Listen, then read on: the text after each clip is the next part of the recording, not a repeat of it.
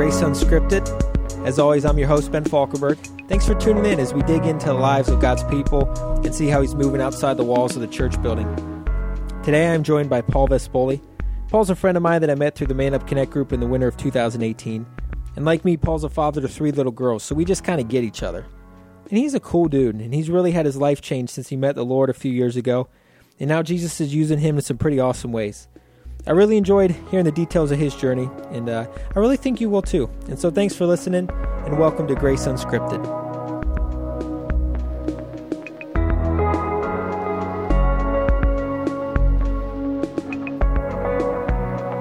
Paul, how you doing, man? Good. Good morning. Good morning. Every time I start these podcasts, I begin with lamenting the weather. Yeah, I was going to say Merry Christmas to start out because oh my goodness. It's the end of fall, but it's snowing. The first day of snow today. I woke up, looked outside, and I was like, "And it's snowing. Yeah. This is just outrageous." Lots of leaves on the ground. I know. And snow. I got my leaf. I was actually at work yesterday, and I saw the forecast for today. And I was like, hey, if there's any space for me to leave a little early, I would love to get home and do my leaves before it rains all day today. So I got home, and I got to work for 3 hours outside. Yeah. But I have just an endless amount of leaves. Same. So how you doing? You doing great? All right? Yeah, doing good. So you and I have known each other for probably close to a year now. We're getting there. Yeah. We did Man Up together. That's how I met you. Uh-huh. And you've been coming to Grace for 9 years now. Yep. And I know you're kind of active in the Know It department, we'll call it. Uh-huh. So what are you doing with that stuff? Are you teaching? Yeah, I'll be. There's an Old Testament overview that we're going to do, and I'll be doing that. But really involved with Give It Away, especially kind of international missions have always been had a good place in my heart. Yeah. But definitely, for Know It, I think the men's ministry stuff is awesome. Yeah. And there's really a place for it because we really need it. Yeah. I think men in the community really need that. So I didn't realize that you were doing some of that stuff with the internet. So what is the international missions stuff you're working on? I do a lot with Haiti. I just have so developed this love for Haiti. Yeah.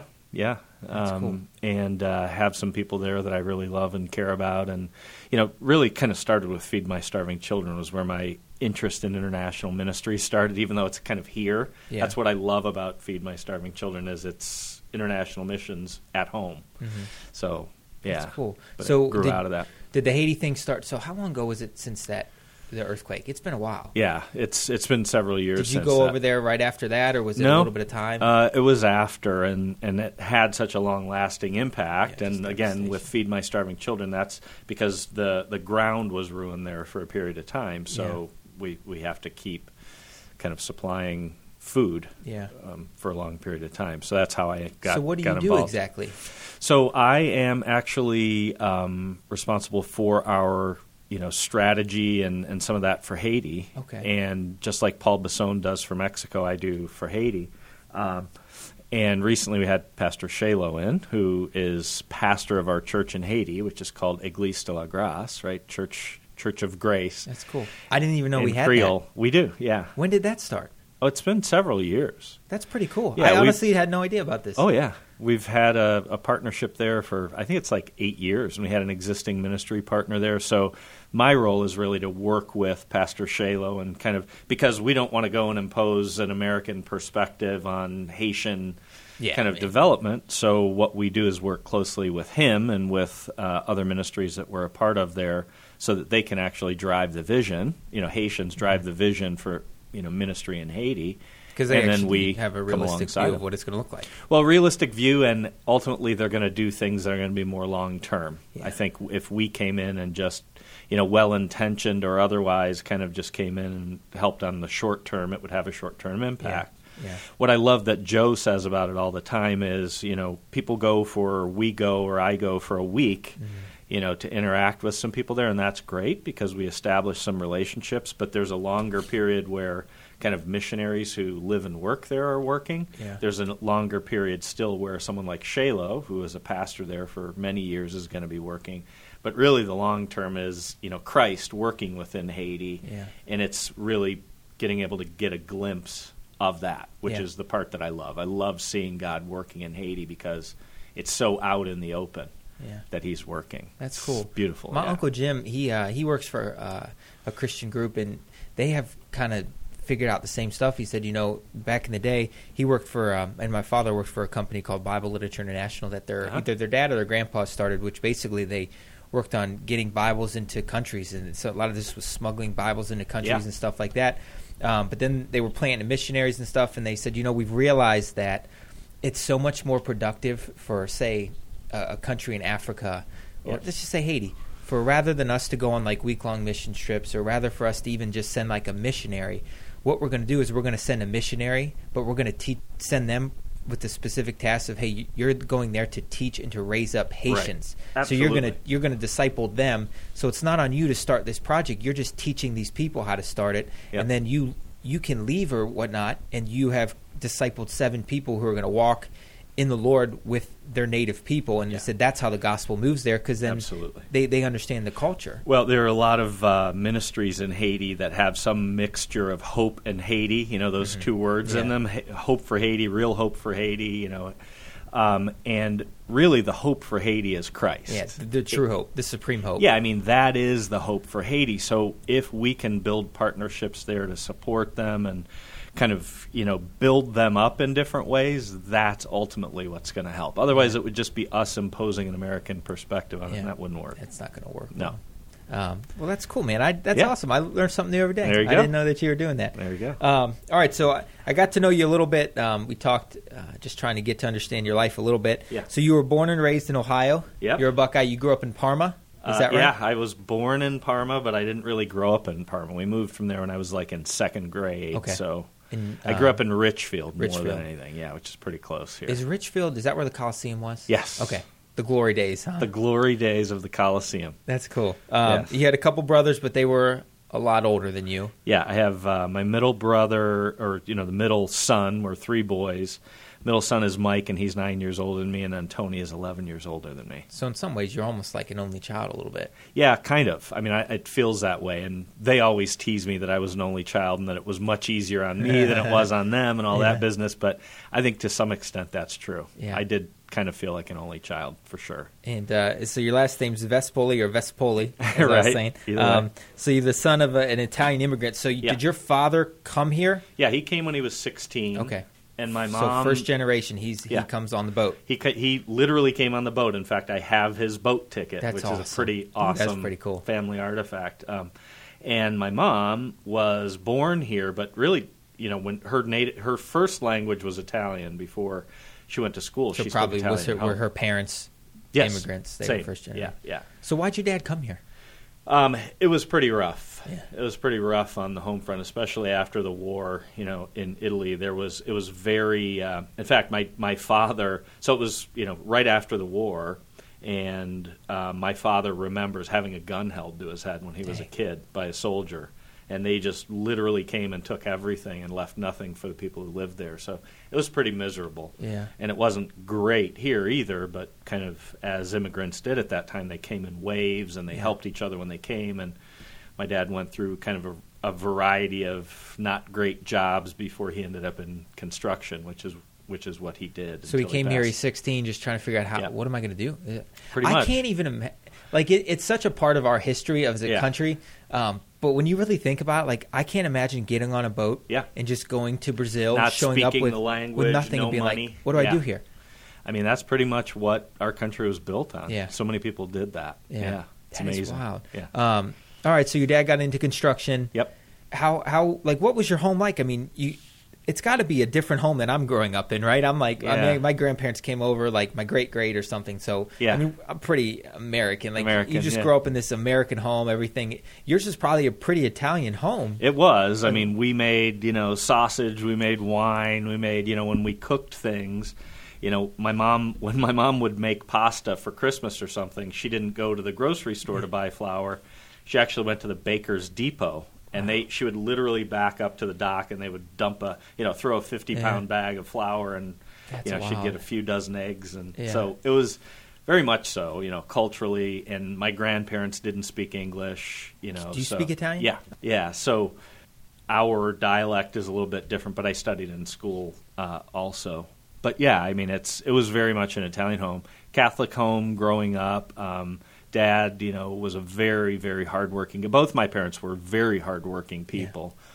You had to be, or you didn't They eat. were, yeah. I mean, super hardworking people. That's cool. Yeah. And so I know you grew up, and then you ended up going to Walsh Jesuit High School. Is that right? Yep. So how'd you land there?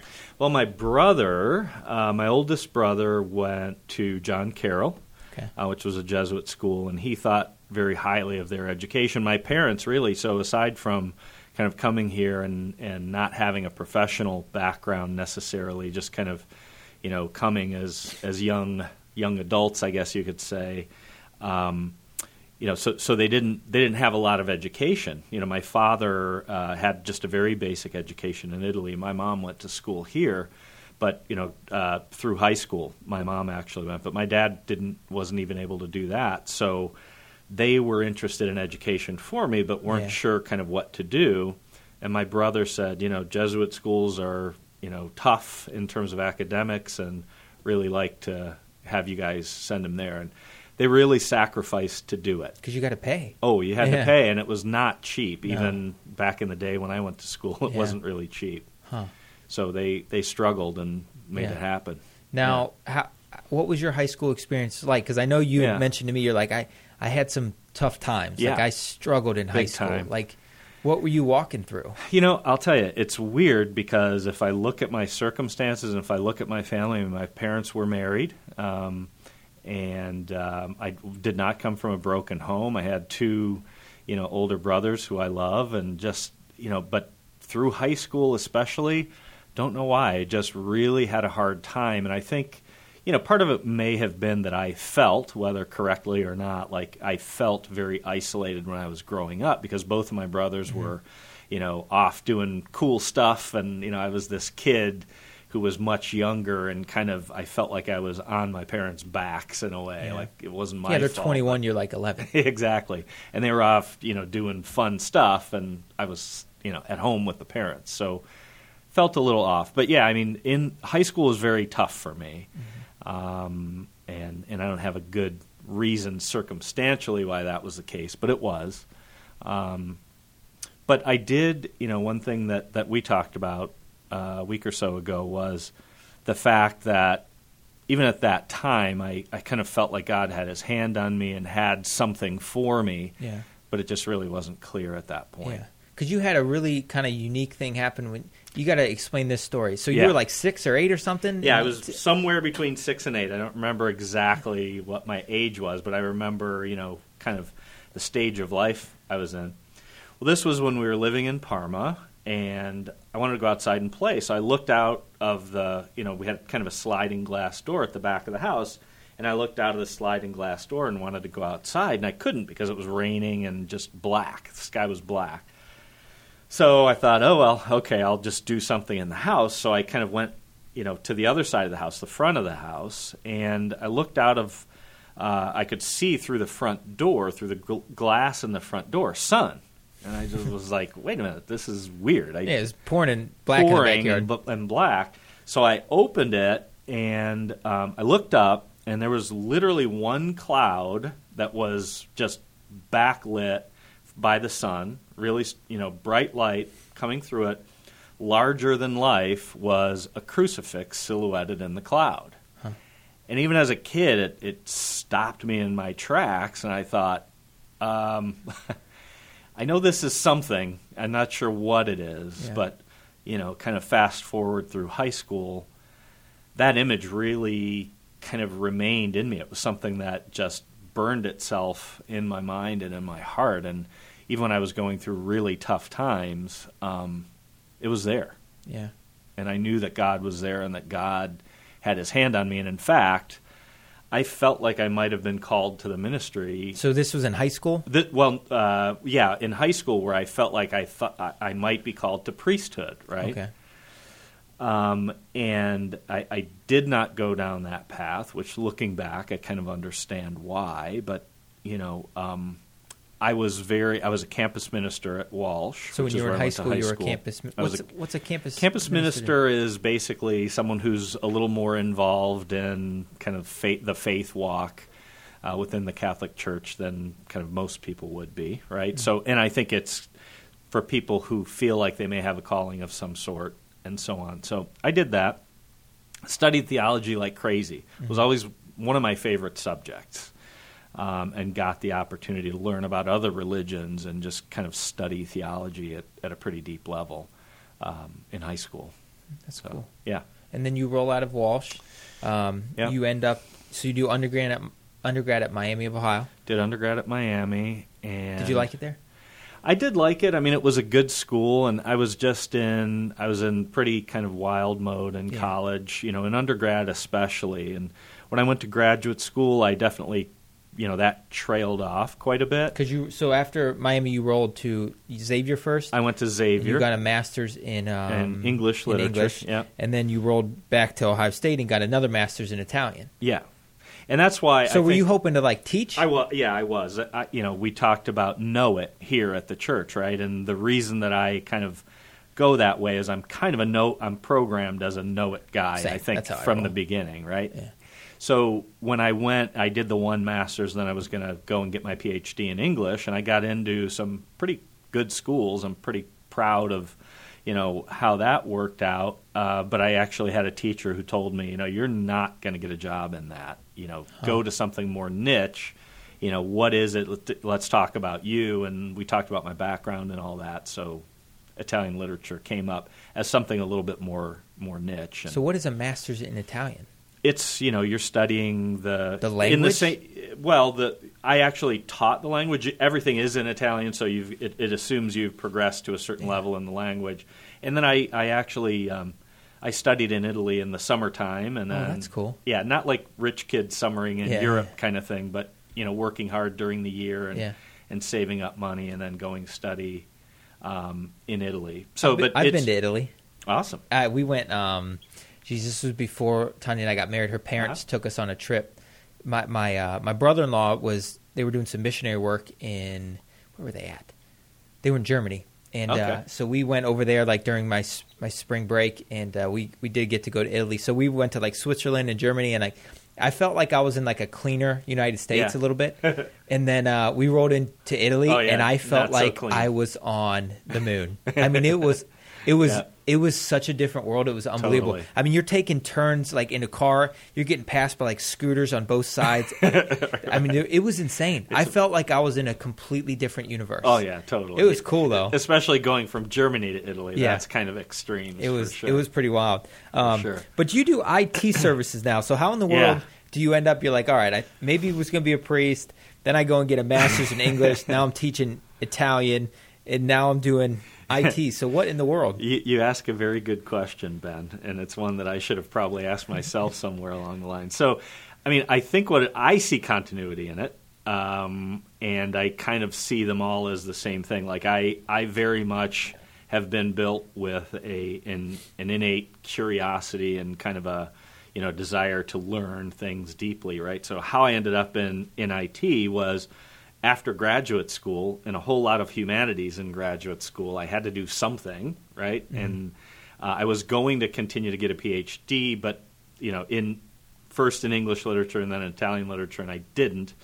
So I had to get a job, and I knew I could sell. So I started in kind of a sales role that was in that IT space, and then it just developed from there.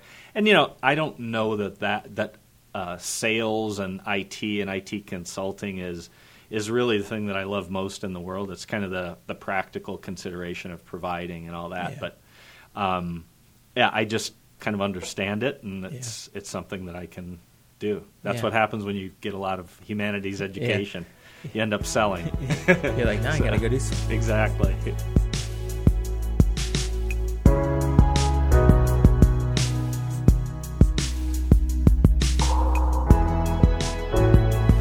All right. So where in this process did you meet your wife, Angie? So, we met kind of when I was in graduate school. I lived down in Columbus. I went to Ohio State when I studied Italian. And then I came back up. So how old would you have been then? Geez. In my late 20s? Yeah, actually, late 20s, 26, I want to say. Okay. Late-ish 20s. How old are you now? Mid to late. I'm 48. Okay. Yeah. So 20 years ago, you're down there. Yeah.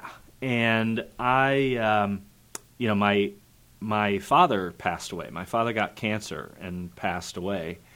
And that kind of blew my mind because he was very healthy and, never ate fast food. The only thing he drank alcohol-wise was his homemade wine, a little bit with dinner every night. So he got sick and passed away. And then 2 years later, we found out that my mom had cancer as well. So when we found out that she was sick, I came back. For all practical purposes, So you left Columbus and came back here. Left Columbus, came back to Cleveland, and I was taking care of Mom at that time, and met Angie, and just kind of, like they say, Yeah. I knew. Where'd you meet her? Just a friend of a friend. Gotcha. Yeah, and it's kind of a funny story. At first I was actually dating someone else at the time, and it was a very not elegant or kind of gentlemanly start that I had, because I actually had to say, I met Angie, and I knew Angie was the one, and I kind of had to say, I need a couple of weeks. Yeah, I'll I got to get back take care to of you. this. Yeah, so not very cool way to start, but she's awesome, and as I am married longer and longer with her, I kind of see the plan behind it. Yeah. I think we're more kind of aligned now than even we were at the beginning. Mm-hmm. So I see that there was a plan. And so is she from together. Around here? Yeah, she's a west side of Cleveland Gotcha. Gal. She grew up there. So you guys got married. How long have you been married now? 11 years. 11 years. Yep. You have 3 girls. 3 girls. So Nina is 10. Yep. Mariella's 8. Juliana's 5. You got it. The 3-girl club. Me and you. Right on. We're captains of the club. We're going to be sharing for a while. Oh my goodness!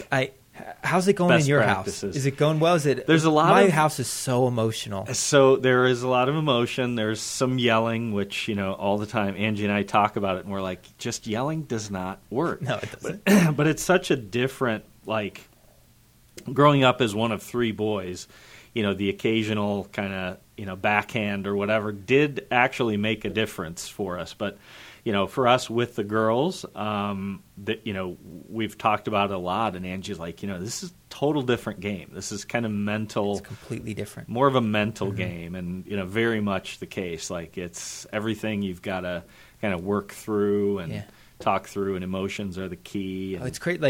So whatever. I'm not trying to impress how you should parent or what you should do for discipline, but I think if I had sons, I'd probably be much more apt to spank them more. But it's like I have these little girls, and I have such a hard time bringing myself to spank them. Same. Yeah. Now, literally the only time that it ever comes out is at bedtime if they're just tripping and I am exhausted and I'm like, I don't have any energy. You need to go to bed. Yeah. If you don't and you just keep yelling, I'm gonna come in here and smack your bum. But it is a different thing. It's like, because my brother has 3 boys, and I have to see how those kids are and the way you keep them in line. It's very different than the way you have to interact with girls. Totally. It is mental and emotional warfare with these girls. Yes. And it's exhausting. It is. But it's so fun. I never thought that I would like to. If you'd asked me before I had kids, what's your family going to look like? You'd be like, 3, 4 boys, strapping, do all this stuff. And it's we had Nola, and she was a girl, and then the second one comes along, and people are like, "What do you want? You want a boy?" And I was like, "No." I was like, "I want another girl." This weird. Has been really fun. My mom used to say, before she passed away, she said, "My prayer for you is that you're loved." Yeah. And I can tell you, I mean, I with Angie and 3 girls, it's just I'm getting so much more than I deserve. It's not even funny. Yeah. It is hard.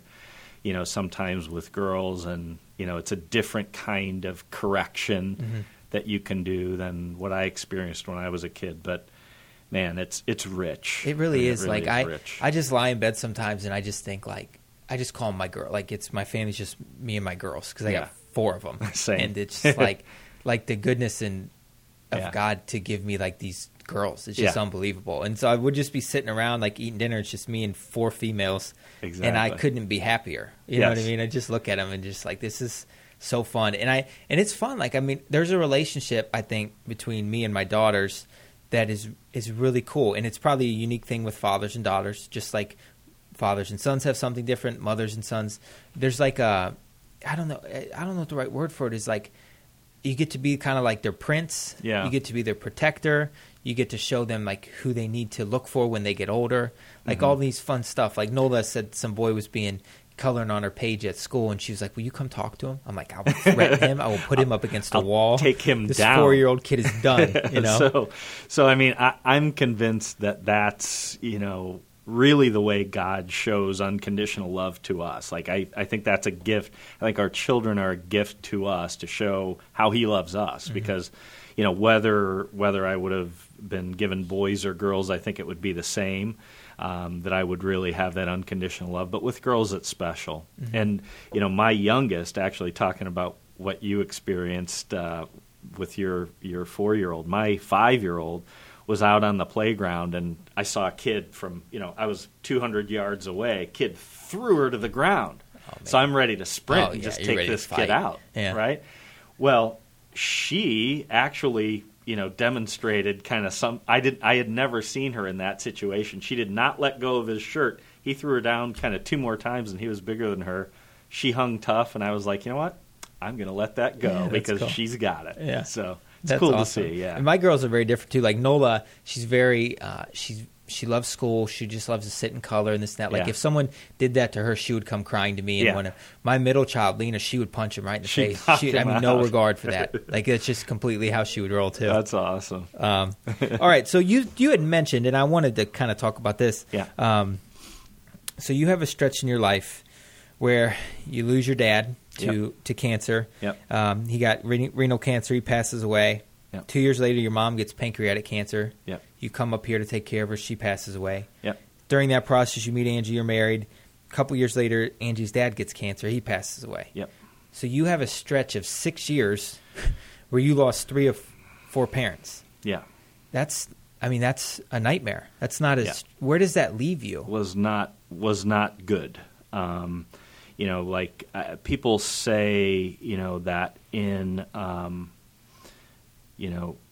crisis situations like that, you either go toward God or you go away from God. I went away. Did you? I was very angry. So were you, let me press pause, would you have considered yourself a Jesus follower as a, and like, no. So no. Before any of this happens, no. I'll say, so maybe like the good Catholic role. I mean, not to offend a listener. No. But. I mean, it was, we felt very, kind of our tradition in Catholic Church was really that you did certain things and you showed up and you acted a certain way and so on.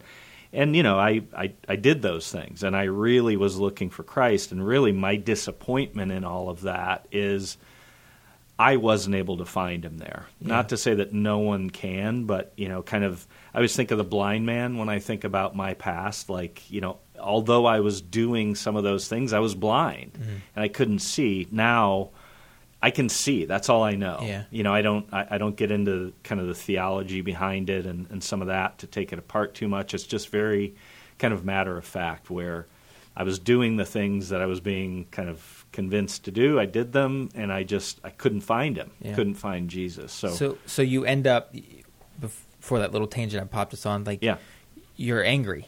Very. Confused. Like you just lost your father, your mother, your father-in-law in 6-year stretch. Like where were you at? Like describe that for me. Well, I'll tell you, it was another kind of God moment that even helped me to realize that my father was sick. So he had one kidney had to be removed because of his cancer, and this was like 9 years later or something like that. Was it 9 or maybe more, I think. Anyway, a bunch of years later where he was free and clear, and I was standing, we were in church, I think it was Easter time in our Catholic church at the time, St. Hilary, and I was standing with my godmother who, in the Catholic Church when you're confirmed, you have godparents, right? So standing with my godmother who I'm extremely close with and love, she's a cousin, and I was standing behind my father, and I kind of grabbed her arm, and I said, "He's sick. He's sick again." She said, "What are you talking about?" And I said, I just see kind of around him something. He's sick. Well, sure enough, after he was supposed to be free and clear, he had cancer. Again, it was back. It was back.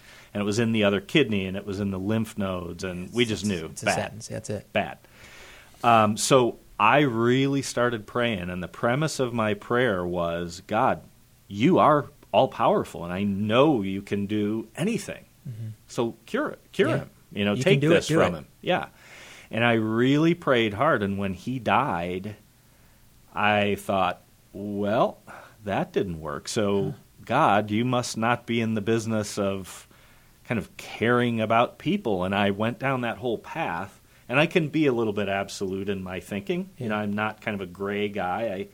I'm black and white sometimes. So I went down the path that God just didn't care. And, those 6 years. And that was just reconfirmed in your mind 2 years later when your mom gets sick. Yeah, because you probably prayed for her too. Well, and I didn't pray for my mom. Wow, that's interesting. I didn't. You went there. Yeah, because I was like, it didn't help the first time. So I'm not going to let my heart go there because my heart hadn't healed from my father because my father was a tough guy and he was really tough on us, but he's an Italian immigrant. And he was very tough, and I appreciated him for who he was because he was not shown an ounce of love. My grandfather was an especially kind of hard guy, and he had kids to be farmhands. Yeah. He had a lot of kids, and they were intended to work, right? Yeah. So I appreciated my dad's ability to, show the warmth that he was able to show, which was not a huge amount, but, for what he... So when my father passed away, that was like the anchor of our family was gone. So I was still hurting from that. And when my mom died, or when my mom got sick, I was like, you know what? I'm not even going to bother. Yeah. He just doesn't do care. that. Yeah. He doesn't care. And I went to a dark place. I was, I was pretty messed up for half a dozen years. I was, kind of drinking nonstop. Yeah. And at that time, we had my oldest, Nina. Yeah. And the first year of her life, I was kind of, present but absent. I would just go out in my shed and stay out there all night sometimes, working on something, right? Yeah. Just to be just out there and drinking and just a mess. Do you feel like you were trying to just escape reality? Absolutely. Is that what you're doing? Yeah, no question. Yeah. That's exactly what I was doing. So, because reality was harsh at that. You're like, this is my reality. I'm losing parents. God's not here. Yeah. I'm going to escape that. Yep. Huh. Exactly. And, I took it inwardly, and I was tough on myself and all that. And so, Angie was a trooper. I kind of insisted that we live in my parents' house, which was a little uncomfortable for her coming into that. And we redid it in some of those things as me kind of half-heartedly trying to accommodate her and whatever. But it wasn't ever her house. So, that was pretty tough. But she was extremely loving, and she gave me probably more of a chance than she should have, or than most people would, because I was a mess. I was truly a mess.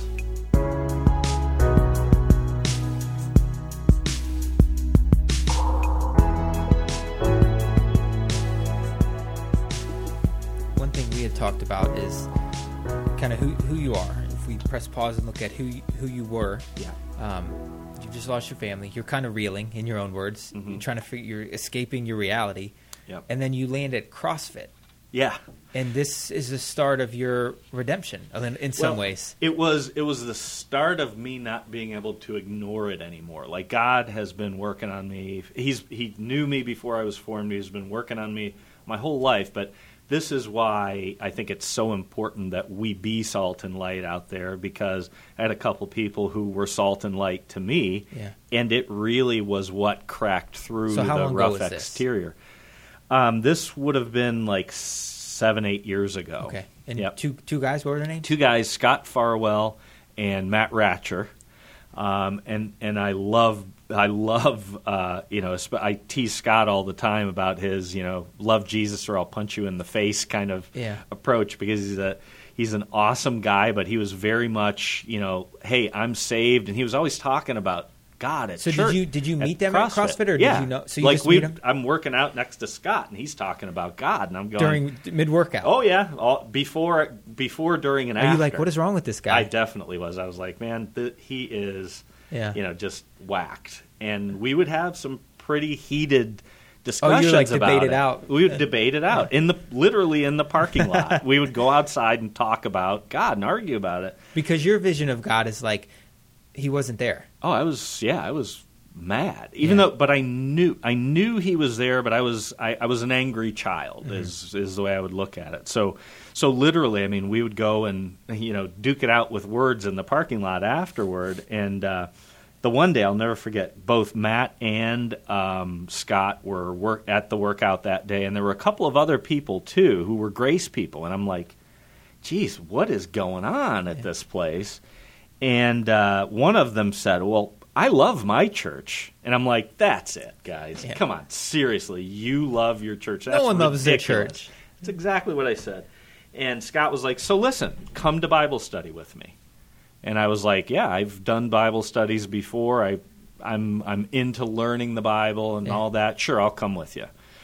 And I went to the Bible study. Is it like a small group, or is it like Jeff's Bible study? Men's Bible study on Tuesday mornings that Jeff does, which is awesome. But it's like a secret underground one. This might get it out. Oh, it's not secret at all. A lot of people don't know about it. But there's like 60 people. Yeah. I might have just blown the lid off, so Jeff might be mad at me for that. Yeah. Sorry.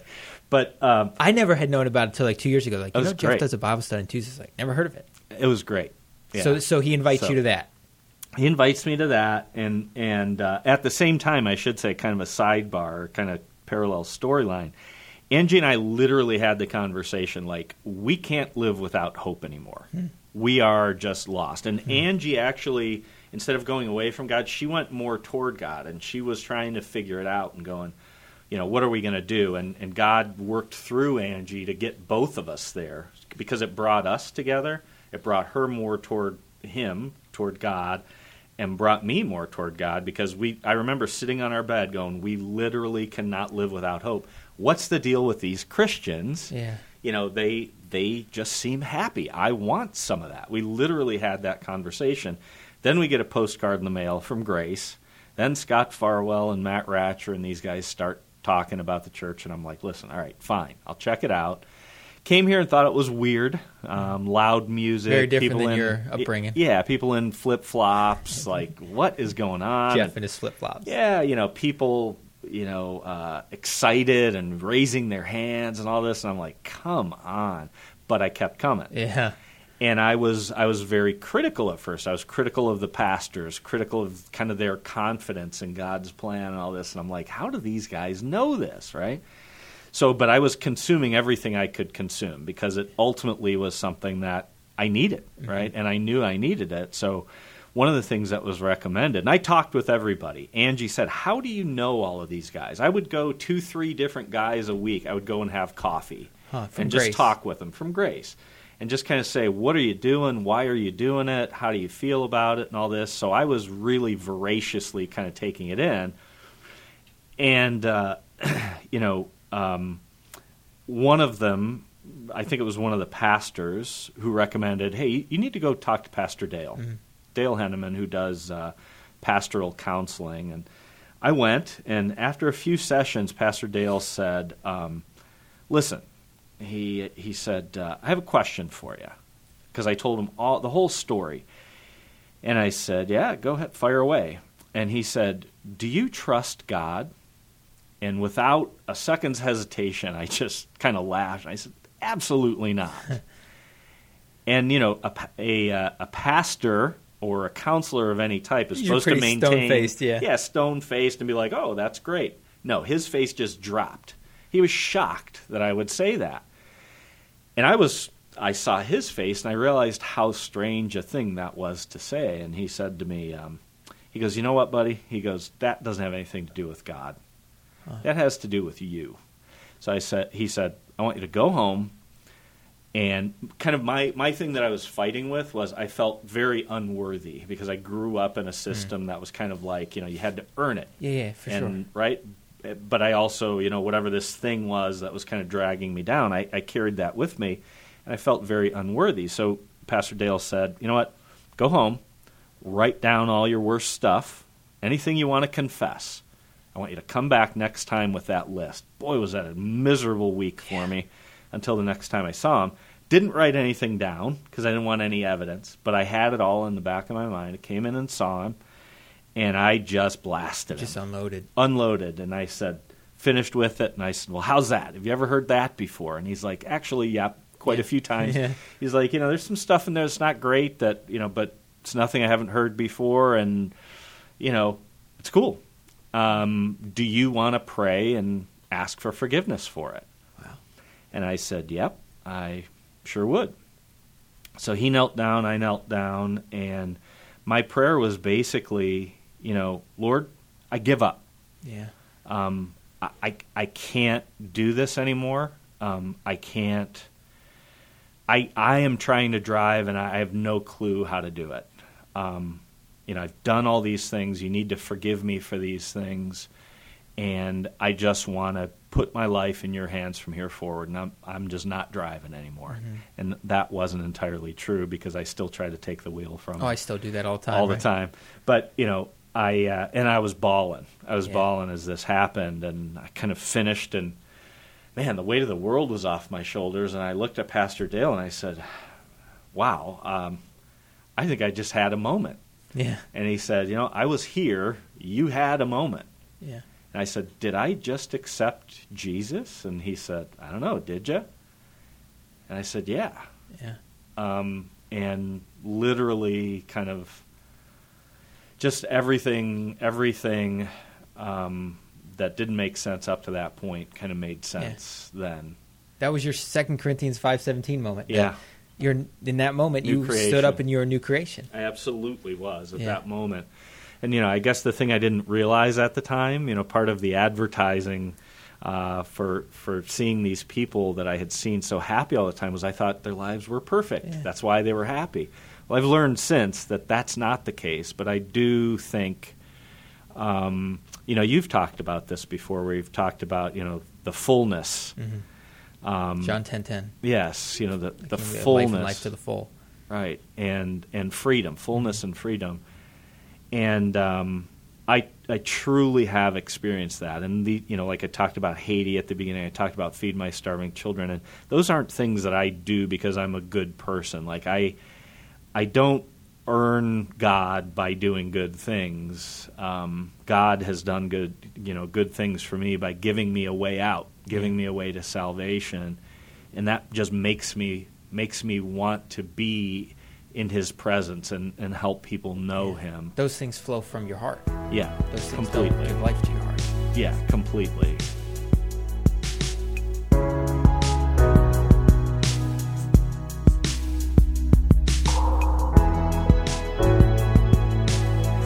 And one thing I really want to say, like if there's one takeaway in all of this, I was thinking about that this morning before I came to have this conversation was, what's the takeaway from all this? And it's, I think, I was going to say, in order to have a more full and a more free life, you need Christ. I don't think that's correct, though. I think it's you can't have a full life, and you can't have freedom without Christ. And I see around me a lot of people, and I see in myself, things where you'll want to seek security in money. I feel that. Right? In relationships, in, whatever makes you feel good and safe and comfortable, right? And relationships are good. Money can be good or bad, right? Yeah. But those are good things. But honestly, you can't have truly a happy marriage without Christ. You can't truly be a man. Yeah. Not to, it sounds extreme to say that, but I believe that that's true. You can't be the man that you were built to be without having Christ. In Genesis 1, God creates man, and He directs his path and says, this is what it looks like to be a man. You're going to dwell with me. You're going to rule in authority and establish dominion. Yep. So if you're not in line with the Creator who's giving you that task, then you can't be the man that He's created you to be. And we agree on that. And, I mean, we were created in the image of God, but the world certainly doesn't agree with that. And a lot of men maybe don't realize that. That's why I love the men's ministry that you're working so hard on. And, I think, the reason that you can't be full without Christ is exactly what you said. Like, you've got to be connected to your Creator, or those things that might otherwise provide security. Like money can provide security in the sense that you don't have to worry about food, you don't have to worry about certain things, but it's only in the context of that faith walk that works, that math comes together. Because otherwise it breaks down, and those things, you can't go on enough vacations to make yourself happy. You can't fun your way out of life, or you can't, fake your way out of relationships, because I can tell you, everything that we're taught in the Bible is countercultural. Not everything, but a whole lot of things are, about relationships. Like, we've got to die to ourselves, and gosh, I don't want to do that. It's holiness. It's being set apart. Set apart from a lot of ways the culture. Absolutely. I've been pounding through the Old Testament for like a year here, and I'm just finishing up Joshua, when he's just imploring God's people, which is who you and I are, of like, you have to understand that you are set apart, and you are going to enter this. You've entered this land, but you have to live knowing that, like, you can't just intermingle and mix with this culture around you, or you will lose sight of me. And it's like, you have to be set apart. You have to understand that, like, I'm not making you. I've made you holy. I'm not setting you apart and saying you have to do this stuff so that you can earn my love. It's because I so badly want you to understand what life actually looks like. That the only way you're going to live in that fullness is if you remember who you are and what you were created to be. And I think when we are out in that world, we have to take our world with us. And that's why I value so much our community and, my brothers in Christ, because I have to take that with me when I go out, or I feel lost, without it, right? You need to carry that with you when you go. I mean, we did Man Up together. That's how I first met Paul. And I mean, that has just been something that's just been so, it just really hurts my heart. And it's been such a passion of mine as I look around, and it's not looking at a man and judging them of like, oh, you don't know what you're doing. Looking at them from a place of like, God has so much more for you. And he's not going to make your life perfect. He's not going to necessarily even make it easy. And you might even be happy. You might even find some secureness. But like, there's this picture of who God has actually created you to be. How your life will actually function, and who you can be as you step into the role that he's designed you to fill in your home, in your marriage, in your kids' lives, in your job. And it's like, that is life, man. And like, I just so badly want people to find that, you know what I mean? Because there's nothing like it. And that doesn't, like you said, it doesn't mean everything goes perfect. It just means you're in line with your Creator, your Savior, and you're walking his path to what he has for you. And I think, the freedom really comes like, in work, I can be kind of self-defeating because I'll feel like, I can't do this, right? And, in sales, I just still find it strange that I'm in sales, because I feel like it's kind of, not necessarily where my heart is. So I have all the time cases where I'll go, I can't do this. And then things end up coming together. And it's like, when I look back at that, I don't go, see, I actually am pretty awesome. I go, I didn't have that at all. Somebody else kind of had that, in that, right? And it's not saying make the sale, because that's not, hugely important one way or another. It's just kind of that thing of like, I don't have to depend on my own strength as much, to get me there. God gave me that strength, and God wants me to use it to do the things he's got in front of me. But it's not only by my strength that I do those. It's really his strength that allows me to do that. That's awesome. Yeah. All right, we'll get out of here with this. I want to ask you one last question. Sure. And you've talked a lot about this. If you could summarize this, why do you love Jesus? Because he loves me. I mean, I look at it and I look back at what feels like a really lonely childhood for me. I think back to that moment when I saw the cross. Like, I knew he was there through all of it. And I still had a lot of really lonely time, kind of almost feeling like I was an only child, even though I wasn't.